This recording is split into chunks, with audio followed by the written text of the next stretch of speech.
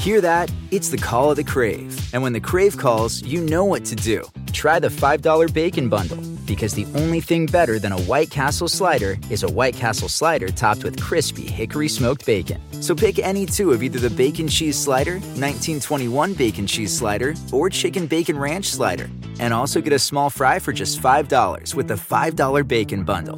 White Castle. Follow your Crave.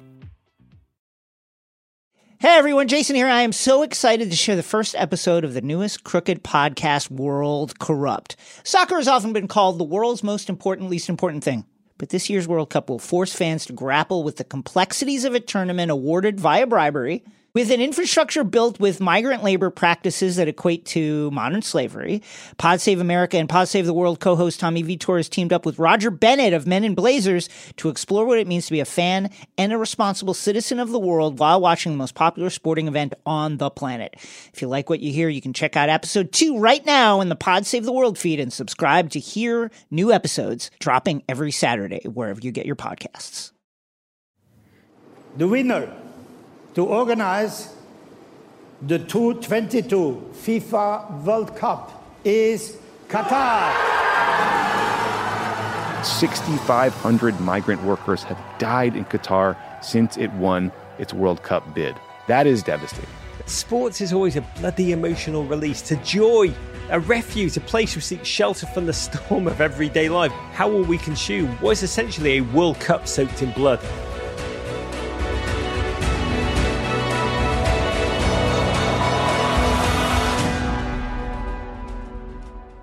Crooked Media's Tommy Vitor. Men in Blazers, Roger Bennett. This is like one of those old crossover episodes when Scooby-Doo would team up with Batman and attempt to solve some caper. Surely there's only one way this can end. Us pulling off the mask of a frumpy old man, only to be reminded that he would have got away with it if it wasn't for us pesky kids, Tommy. See, I was thinking there was not since Full House met Family Matters have two audiences been this confused, probably, if we're being honest. But Raj, I am thrilled to do this series with you because it combines three of my passions: sports, foreign policy, and feeling guilty. And all it took for us to actually do this pod was really for the world to go to crap. Mm-hmm. A total confluence of terrifying forces. So terrifying, they're threatening to destroy one of the single things that we love the most, which is sports in general, as you say, and the World Cup in particular. The crown jewel of the sport. This time round, it's going to be in Qatar. Yes, a nation state that was awarded the sport's most coveted competition corruptly, and then proceeded to build the infrastructure for the tournament with migrant labour practices that have been likened to modern slavery. So why is this happening? What makes F1, golf, the World Cup so bloody attractive to despots and deviants? To be honest, Raj, the answer is kind of complicated, and what you believe probably depends on your perspective. You and I have learned a lot since we started working on this podcast and reporting it out several months ago, including about some of our own biases. And we want to bring you guys, the audience, with us along that journey. Oh, when I hear the word journey, I think it's all going to end with you and me doing ayahuasca with Aaron Rodgers in the desert somewhere. Stay tuned, Raj. Maybe it's a bonus episode. But to answer your question... it'd be 7 hours, 29 minutes. Special bonus. So you get Joe Rogan involved. This could be a hit. Some experts out there argue that, look, vanity is the reason all these golf autocrats want to buy football clubs. You know, they have massive amounts of money. They have even bigger egos, and they're competitive. And so you might view Qatar's motivation for wanting to host the World Cup as just an effort to throw itself kind of a global coming out party. You know, they want to show that Qatar is open for business, and they want to compete with their more cosmopolitan neighbors in Dubai. Oh, Dubai, that massive modern city in the neighbouring United Arab Emirates that went from small desert town to home of literally the tallest building in the world within about 50 years. Amazingly, yes, exactly. And that same UAE has invested huge money into soccer powerhouses like Manchester City. Their neighbours in Saudi Arabia just followed suit last year when they brought their own English Premier League club called Newcastle. Starts to kind of feel like a global pitch measuring contest, if you get my drift. I like what you did there, Tommy. Actually, take that back. I hate what you did there. I hate what I did there too. But listen, hosting the World Cup also gives Qatar a reason to spend big money on infrastructure projects that they need. Subways, stadiums, hotels. It helps them attract Western companies and investment. There are some clear practical benefits too. You're a very practical man, but we've got to be honest. So many of the activists and human rights groups that we've spent time talking to over the past few months had a much darker view of Qatar's motives. You're right, they did. They view Qatar's 2022 bid as, above all else, just a global PR campaign to sell a more modern image to the world and to connect Qatar with the glamorous and glitzy world of international football and not the, darker corners of their human rights and foreign policy record. AKA sports washing. It's a term we're going to introduce you to that you're going to hate.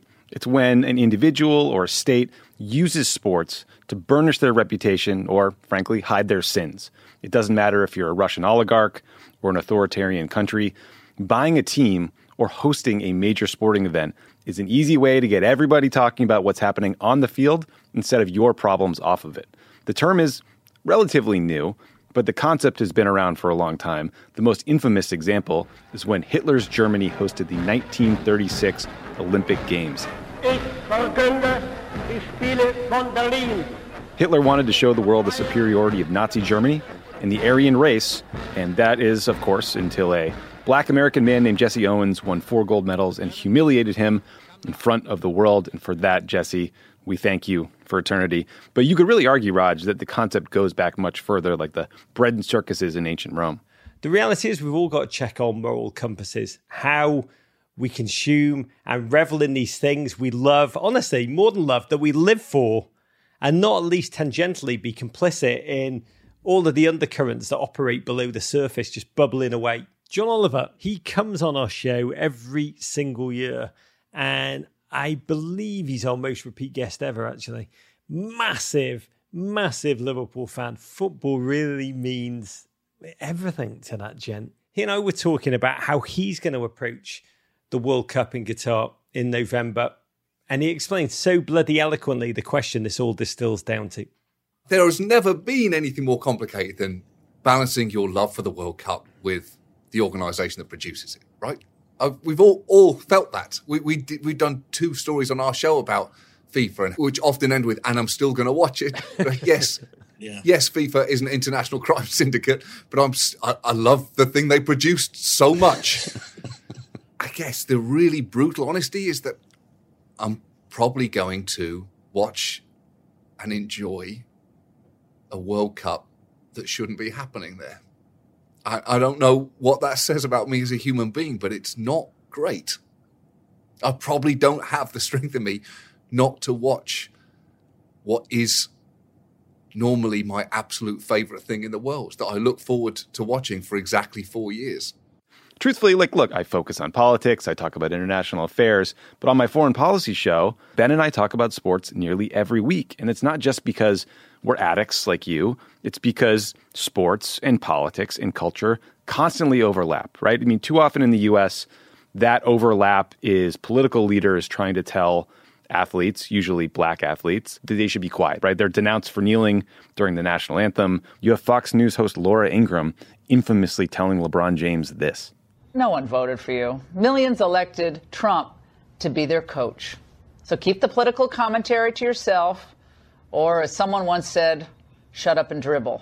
The suggestion that sports used to be some safe space away from political debates in the U.S. or anywhere else is just absurd. I mean, look at Jim Brown, look at Jackie Robinson, what they did to break racial barriers in this country and fight for racial justice.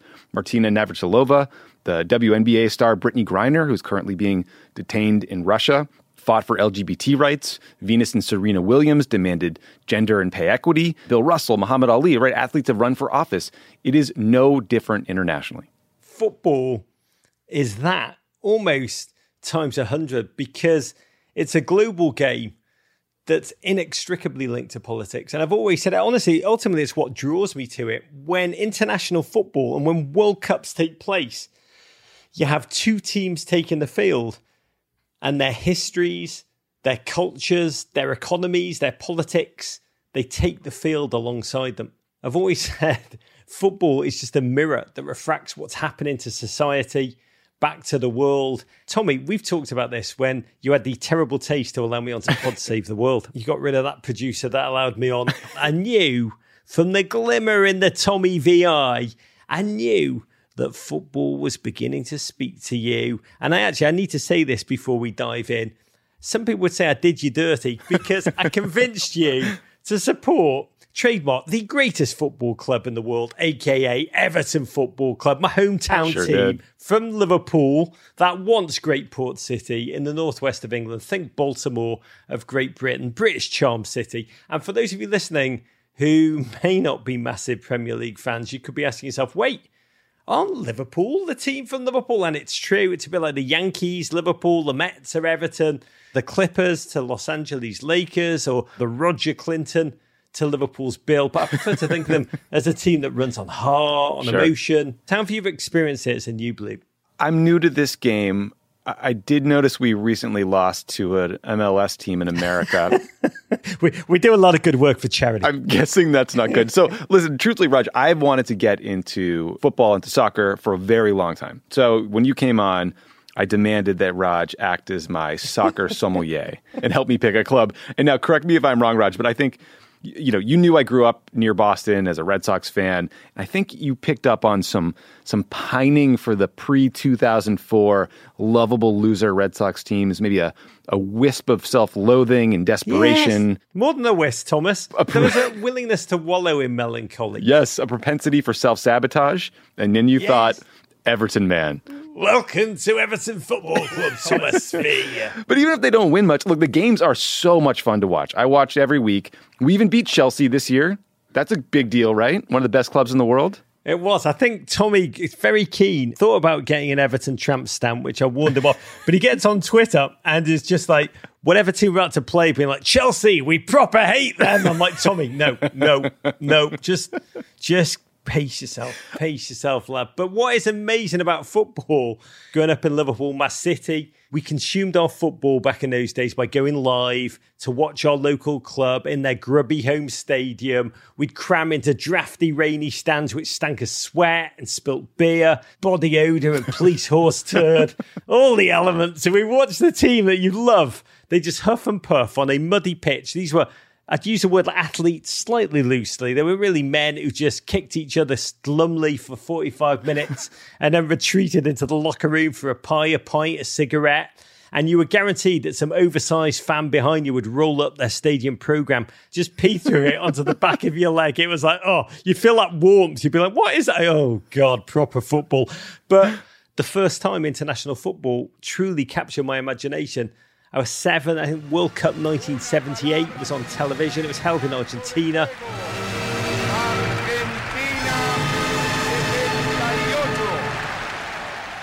Which felt like, honestly, the other side of the moon. And I know people listening, we live in an era where we can not only watch any highlight from any league in the world on our phone, it gets pumped into us. And you will not believe this, but when I grew up as a kid in England, live televised sports of any type was just an incredible rarity in late 1970s. Honestly, we'd only just bloody invented electricity in our neck of the woods. And so seeing footballers from other parts of the world was just something that never happened. And this was mesmerizing. Honestly, it's one of my earliest memories. It's one of my most poignant memories. It's one of my most technicolor memories. And from that point on, the World Cup was the joy of my life, as it was for John Oliver. I mean, look, my first World Cup memory, the first time it came into my field of view was 1994, when the World Cup was in the United States. And now, ladies and gentlemen, the Star-Spangled Grammy Award winner, Eddie G.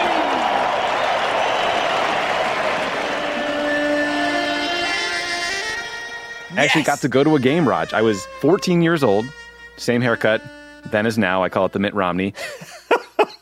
Did you take a photo of Mitt Romney into the barber, or is that just happened naturally? I say, I want this, minus the salt and pepper. It was Italy, Nigeria at Foxborough Stadium in Boston, which I don't mind saying is where the New England Patriots went on to dominate the NFL for the next decade. But I remember it being 1,000 degrees. We were all rooting for Nigeria because they were the underdog. And when you know nothing about a game, you root for the underdog, right? I rewatched some of that game the other day on YouTube, and it came back to me. And so Nigeria was up a goal. The Italians got a red card, but they still managed to come back and win. It was in a hell of a game. But you know what was truly masterful was Roberto Baggio's rat tail. Do you remember this? You're talking about the Italian maestro, a Buddhist footballer who was known as the Divine Ponytail. You're telling me that Tommy left that game and just turned around to the barber and said, I need a rat tail and I need it now. Begged my mother to let me get a rat tail. She, in her infinite wisdom, said no. Thank you, Mom. I love you forever. Tommy, I think in 1994, I was already bald. And even as a bald man, I tried to grow a rat tail. Clip on? God, you know what? That's an incredible business idea. I'm going to make a note to self about that. Clip on rat tails for the modern bald man. But I just arrived in the US. And this was really my first face-to-face with American football culture, American soccer culture for the first time. We joke on our show that soccer is America's sport of the future, as it has been since 1972. And to witness that culture for the first time, when the face of the game here was a gent named Alexi Lalas, bloke whose ginger goatee clashed beautifully with the American team's stonewashed denim uniforms. I crap you not. And I realised, God, this sport that I love could truly possibly flourish in the nation I adore. Don't take it from me. Let's listen to the legendary American sportscaster Jim McKay, who delivered this poignant speech from his perch high above the 1994 World Cup final at the Rose Bowl in Pasadena, California.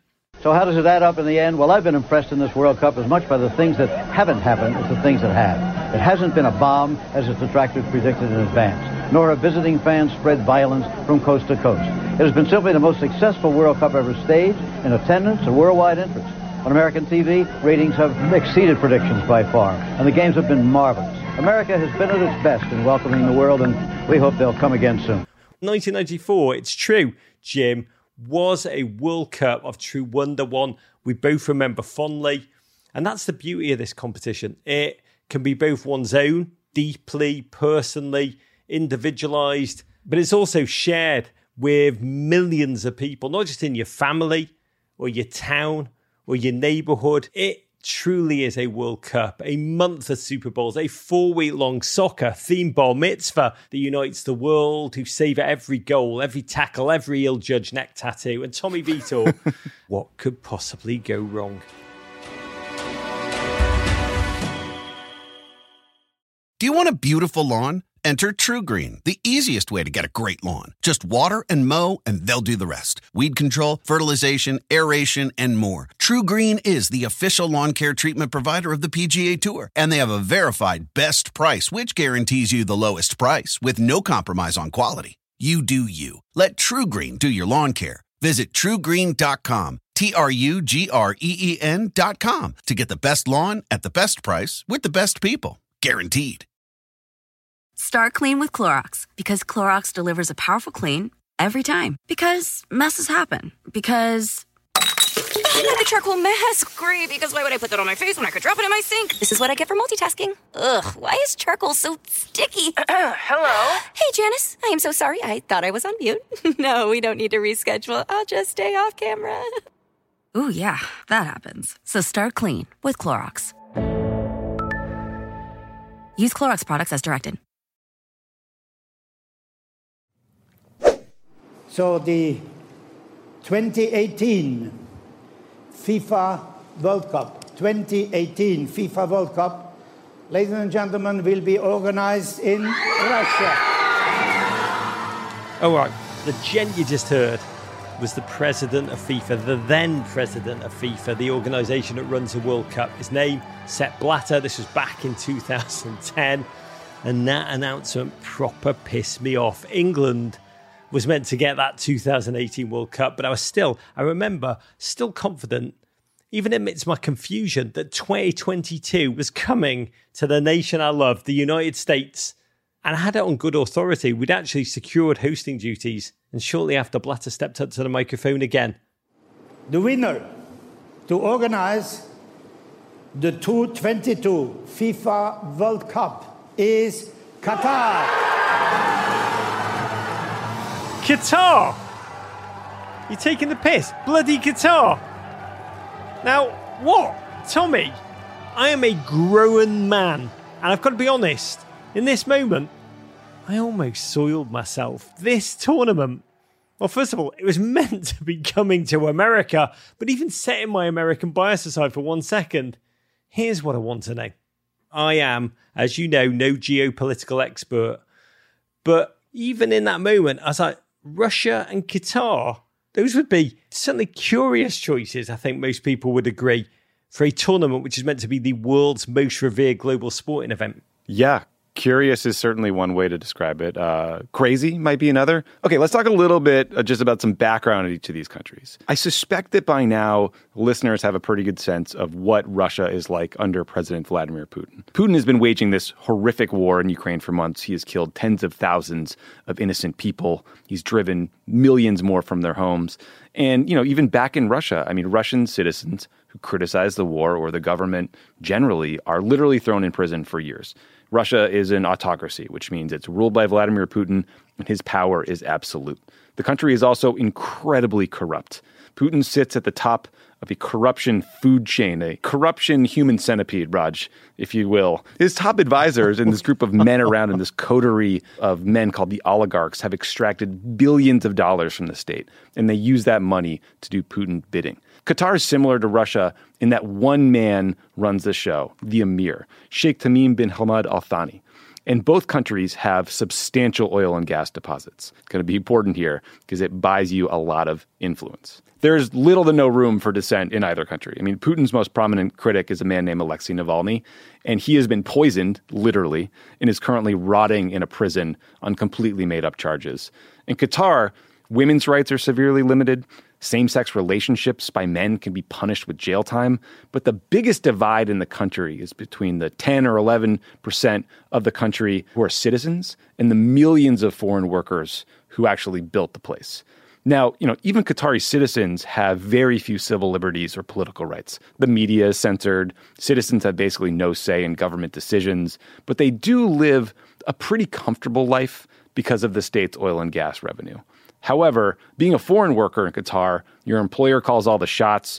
There is rampant abuse of these workers, unpaid overtime, delayed wages, arbitrary deductions of pay, and these workers have almost no recourse. So you have young men in countries like Nigeria or Nepal or the Philippines going into debt, paying recruiters to help them find a job in Qatar in the first place.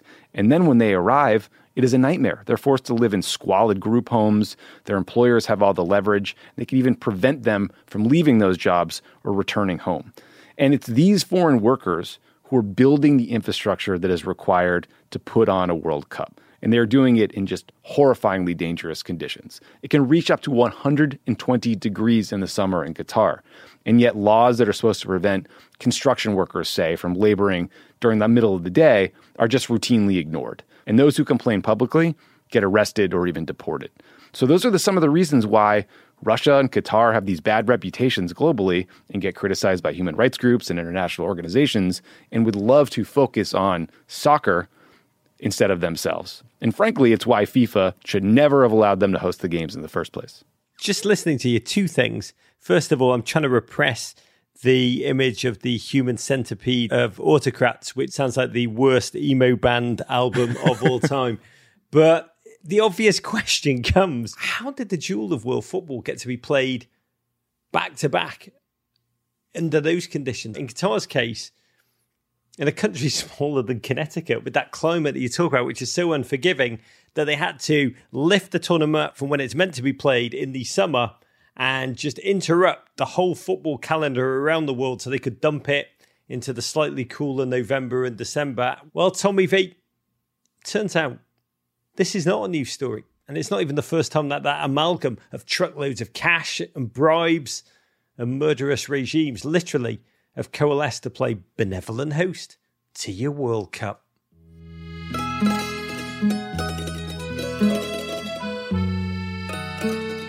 We're in 1934, and Italian dictator Benito Mussolini, he was really sports washing before sports washing was on vogue. Tommy, just remind people of Il Duce's place in history. Yeah, I'll keep this one real concise, Raj. He was bad news. Mussolini was the founder and leader of Italy's fascist party. He ran Italy as a dictatorship for years before deciding to join forces with the Nazis in World War II. It's safe to say that I'm not a fan.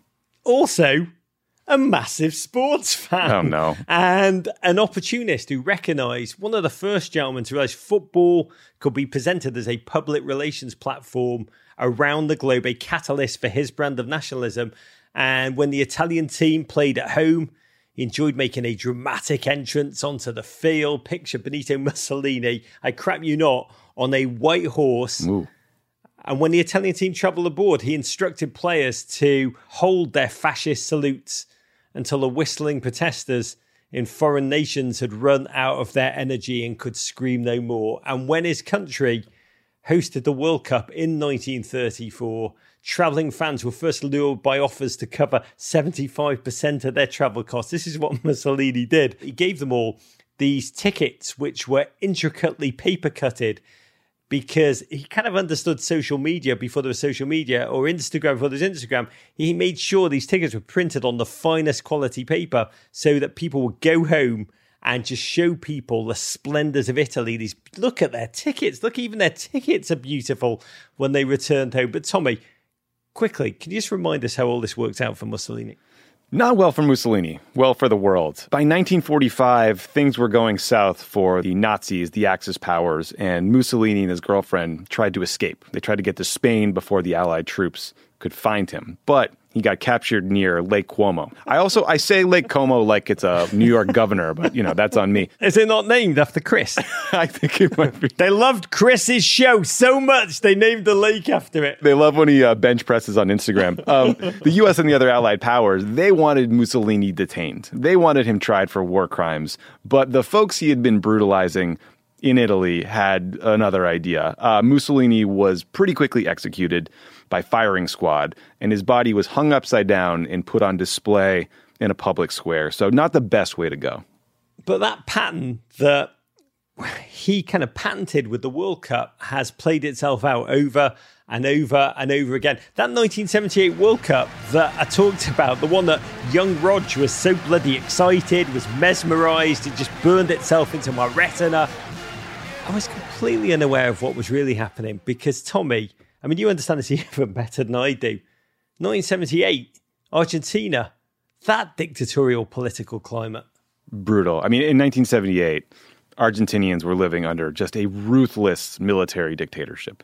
It was led by a man named President Jorge Rafael Videla and a collection of military leaders who came to power in 1976 in a bloodless coup.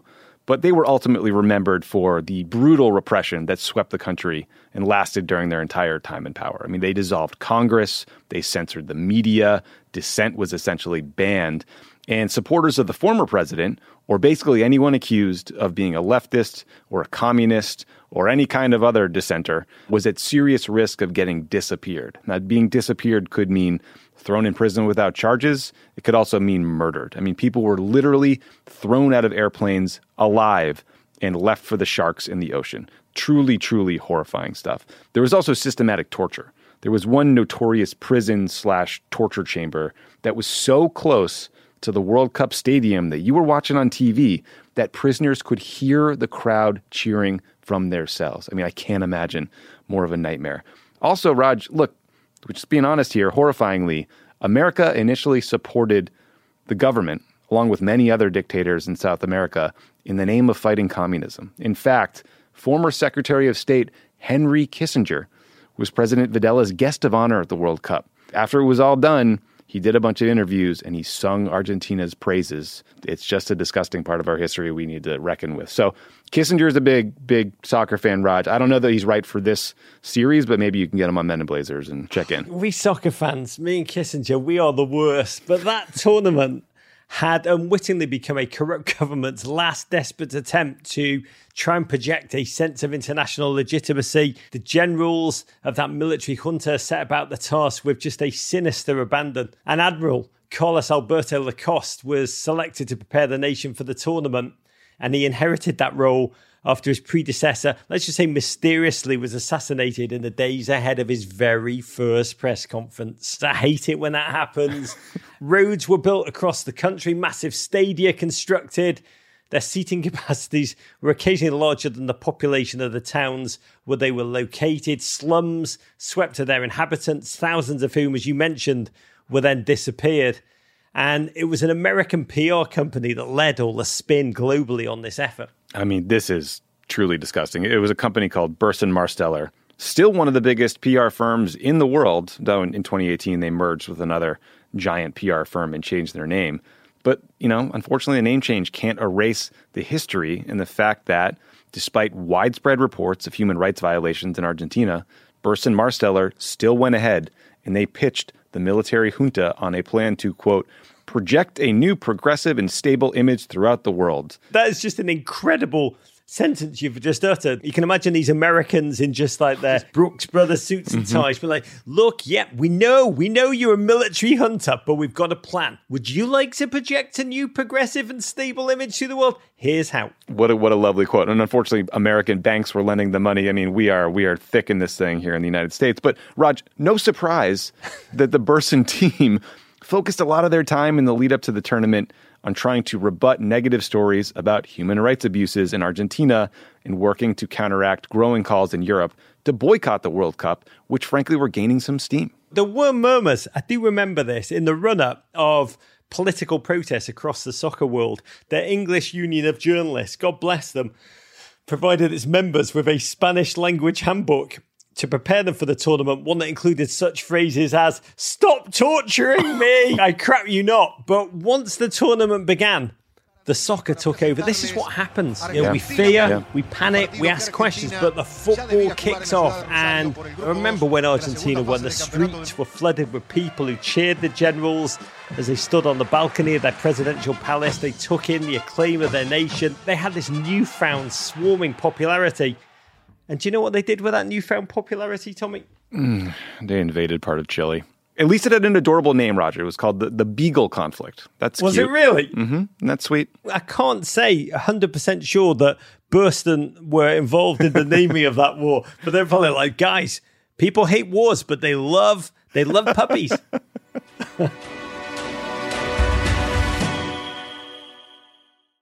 Do you want a beautiful lawn? Enter TruGreen, the easiest way to get a great lawn. Just water and mow, and they'll do the rest. Weed control, fertilization, aeration, and more. TruGreen is the official lawn care treatment provider of the PGA Tour, and they have a verified best price, which guarantees you the lowest price with no compromise on quality. You do you. Let TruGreen do your lawn care. Visit TruGreen.com, TruGreen.com, to get the best lawn at the best price with the best people. Guaranteed.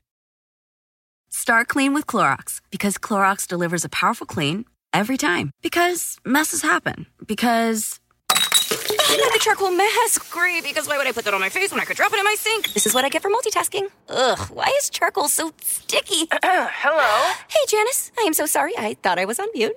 No, we don't need to reschedule. I'll just stay off camera. Ooh, yeah, that happens. So start clean with Clorox. Use Clorox products as directed. Talking of countries that host World Cups and then immediately proceed to engage in horrific territorial disputes. That brings us almost to the present day. Russia, 2018, a tournament conducted, it really was via the baton of Vladimir Putin. A gent who just ripped a page right out of Mussolini's book whenever he could in terms of the horseback riding, only he doubles down, likes to do it shirtless. Yeah. And another lover of sports, the gentleman who scores 6 goals in a hockey game that's filled with former professionals. Other than a rising NHL prospect, Tommy, even before he had invaded Ukraine, can you give us an idea of life under Putin in Russia? Look, there was no political space. Putin silences dissent. He shuts down independent media so that Russians only hear propaganda that comes from state-run outlets. And he locks up political opponents who might actually threaten his rule. And like I mentioned earlier, I mean, Russia is a kleptocracy. It is corrupt from top to bottom. And Putin uses events like the World Cup or the Sochi Olympics in 2014 to give contracts for infrastructure projects to his buddies, who then siphon off billions of dollars in state funds. Billions of dollars. One stadium in St. Petersburg, you might have seen it, Raj, the Krestovsky Stadium, was completed 8 years late and 540% over budget. It's literally a monument to corruption. It's like the Boston Big Dig for FIFA. Only 540% over budget. I mean, we could go on when it comes to this tournament. Again, an autocrat's World Cup playbook, pre-tournament crackdowns on dissidents across the country. And I will say, Tommy, I went to that World Cup with my producer, J-Dubs, and we saw what was happening. And we actually talked about it at the time on the Men in Blazers podcast. I'll be honest, I was last in Moscow 10 years ago. The monument, the history, the dark history, the deep history of suffering, of pain, of human-inflicted ideas, they seeped through 10 years ago. Not now, mate. This place is gussied up. I don't know what they've done to their stray dogs. They seem to have got every beautiful man and woman in the whole of the former Soviet Republic and dumped them into like the 5 square miles around the Kremlin. Because if you go further than that, it's like a very different Russia. And looking back on it, even though we kind of, listening to that clip, saw it for what it was and called it out, we were still amongst thousands of journalists who poured into Russia and essentially did Putin's bidding. We put pictures of ourselves on the television, having a blast, on Instagram, social media, in the bars, running around the subways, those beautiful subways, and most importantly for Putin, at the bloody football games all over social media. And I'll tell you, one thing I remember, we went to watch Brazil versus Serbia at Spartak's Moscow Stadium, just outside of the capital city. And as soon as we walked in, we were like, oh my God, the Wi-Fi is incredible. Because, sporting events or concerts. They're probably not true at the Russian Public Library. Yeah. You go public library or you go to most American sporting events and you are pretty well guaranteed to be getting 0 bars, WTF. And this was the antithesis of that. The internet was incredible all game. And I remember, I've got to find the clip of this because I actually filmed him filming himself. There was an incredible Brazilian fan, totally intoxicated in front of us. Picture in your imagination, essentially Sao Paulo Ronnie from Jersey Shore. And this gent had travelled all the way to Russia from Brazil and spent the entirety of the game WhatsApping every single name methodically in his address book. Just the same conversation over and over again. He didn't watch a second of the actual game that he travelled there to watch. But watching him, I was like, oh my God, this is exactly what Putin wanted. Yeah. Just images being back to countries around the world, showing everyone what an incredible time they were missing out on in Russia, beautiful Russia. And ahead of that 2018 World Cup final, current FIFA president, Gianni Infantino, he stepped up and said, we all fell in love with Russia. All of us, everyone who has been here for a period of time now, has discovered a country that we didn't know. Putin being by the World Cup, that optic, that massive PR win. And he went on to thank Infantino for your glowing assessment of our efforts and presented him with an Order of Friendship medal at the Kremlin in May 2019. This is Russia. Gross. This is FIFA. And by the way, that medal, Infantino has constantly refused to return despite the Ukraine invasion. Tommy, Juvenal said it best, I believe. Give them bread and circuses and they will never revolt. That's really what this is, right? I mean, you worked in government. Talk to us a little bit about this age-old policy. Yeah, I mean, listen, so in Putin's case, I mean, and he said this pretty clearly, he wants to restore the glory of the Soviet Union. He wants Russia to be seen as powerful and respected and a dominant force on the global stage, with himself basking shirtless on the horse at the center of all of the action. And that's why Putin will bribe whoever it takes to get the World Cup or to get the Olympics. That's why Russia had a state-run doping program, so that their roided up athletes would rack up gold medals, right? I mean, but it's not just Putin. Nearly every political leader, to some extent, wants their people happy. I say nearly every because I'm not sure the North Koreans do. But they all want to look powerful and in control. And that's why countries and cities compete to host the World Cup or to host the Olympic Games, even though the economic impact is far from guaranteed to be positive, and in many cases has left cities and countries deep in debt. But the glory, Raj, the glory of being in the center of all that action, being seen as having delivered for your country, that lasts forever. I mean, Mitt Romney ran for president in part based off of his experience running the Salt Lake City Olympic Games. In 2009, my boss, Barack Obama, traveled all the way to Copenhagen in the middle of the Obamacare fight, right? We were in the depths of a congressional battle to personally address the International Olympic Committee in an effort to bring the Olympic Games home to Chicago. And Raj, I don't know if you remember, but that effort did not go so well. It might have failed. We didn't bribe enough, is my sense. But look, the guy made the trip. You can never bribe enough is the first rule for any autocrat who's listening to this podcast. But when you talk about all this, when it comes to sport, the problem about what we do now, armed with all this insight, is that sports is always a bloody emotional release. That's what we said earlier. It's a joy, a refuge, a place we seek shelter from the storm of everyday life. I can't tell you the joy during the pandemic when football came back in Germany to begin with, even fanless, just that sense of global connection we all felt again, that diversion, that sense of shared meaning. And once a ball's been kicked, we're no longer furious about autocrats. We're no longer thinking about infrastructure. We're no longer thinking about corruption. No, we're watching for Messi, transcendence, for Alex Morgan, for Christian Pulisic. We're not sitting there and analysing soft power and protesting against it. But right now, we really are. We're at a crossroads we arguably arrived at a long time ago. But the awarding of this World Cup to Qatar, it was so craven. It was so brazen. The emotional joy of sport couldn't sweep away the rationale of what we were confronted with by this tournament, by this World Cup, Tommy. I'm excited to watch.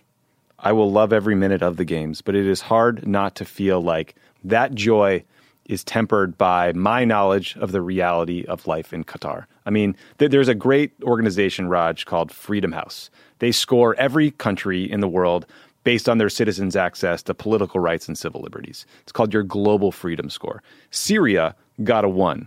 No bueno. Sweden got 100. The U.S. we got like an 83. We're like in that B minus zone. Whoa, bite your arm off for an 83, Tommy. We're feeling good. Qatar got a 25. So not the worst in the world, but pretty bad. And like life is far worse if you're a woman or intolerable if you're gay. But, you know, the really ugly thing that we all need to confront as we watch these games is the treatment of foreign workers in Qatar. Because those stadiums we're watching, these games get played in, these foreign workers are the ones who built them. They're the ones who built the new roads. They built all the infrastructure associated with the World Cup. These are the people, if you get to go to the games, who are cleaning your hotel or staffing the restaurant that you're eating at. And last year, The Guardian reported that 6,500 migrant workers have died in Qatar since it won its World Cup bid. That is devastating. That is hard to move on from. A World Cup that was only won by Qatar, corruptly given to them by football's governing body. You know, they clearly at this point, we just know from the investigations, the myriad of them around the world, they did not win the right to host this tournament on merit. It happened in a fashion that was honestly thought impossible. But they did it. Coffers were filled. Even a ton of Airbus A320. I don't know what the plural of that is. Is it Airbuses? Is it Airbuy? Were ordered by Qatar from a French production plant in Toulouse. And that was enough to encourage then French President Nicolas Sarkozy to step in and influence where and how his nation voted. And that's it. It's pretty stark. Football will occur in a place where workers have lost their lives to build those stadia, those fields, those terraces for our viewing delight. And we know all of these things. But the thing we don't know is, what do we all do now? We've seen some international federations start to respond, and we will no doubt see more as the clock ticks down to kick off in Qatar. And we'll get to all of that in detail in future episodes. But what we don't know yet is how fans will respond. What we as sports fans, that's the thing that if you've gotten to this point, most of us probably share. We are all sports fans. What are we going to do? How will we consume what is essentially a World Cup soaked in blood? And we know we're not alone in the conundrum. It's not just us, Tommy V, me, and Johnny Oliver. Our mailbag at meninblazers@gmail.com Nice plug. has been, did I say it? meninblazers@gmail.com has been flooded with emails. We get daily calls on our phone hotline. People asking how they can square this moral circle. Hey, Raj, Joe here from Orlando, Florida. Curious what your thoughts are on watching the World Cup, given all the circumstances surrounding, Qatar and how it was awarded, especially with the U.S. men's national team participating.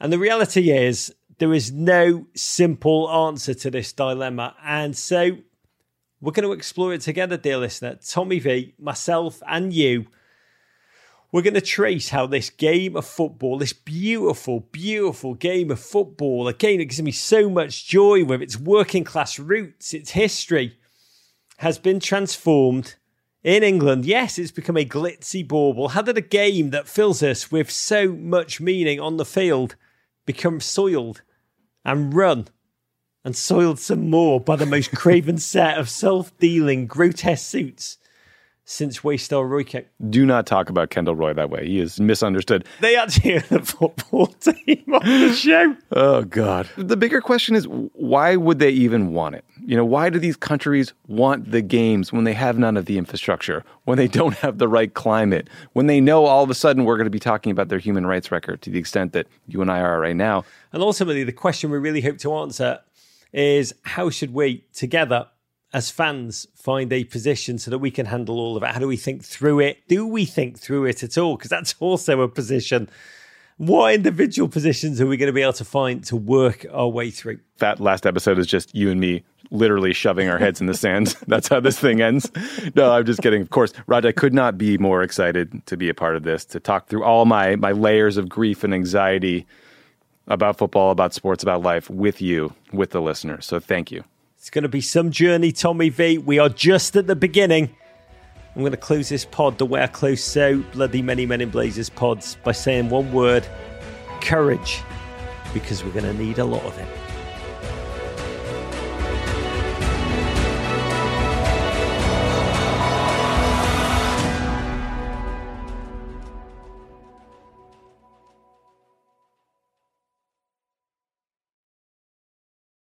As a chef and a restaurant owner, I'm as meticulous about my cookware as I am about my ingredients. That's why I love Made in Cookware. Each pan they make isn't just designed to perform, it's crafted to last. As a mom, I love that I can trust Made in. It's made from the world's finest materials, so I can feel good about what I'm feeding my family. I'm Chef Brooke Williamson, and I use Made in Cookware. Start clean with Clorox, because Clorox delivers a powerful clean every time. Because messes happen. Because... Hey, listen. Remember how you told me to toss those takeout containers before we left for vacation? And you were like, I'm serious. If that leaks over the counter, it'll be a slimy abomination by the time I get back. And I was like, yeah, of course. Don't worry about it. I won't forget. Well... Ooh, yeah, that happens. So start clean with Clorox. Use Clorox products as directed. Rinse after use if in contact with food surface.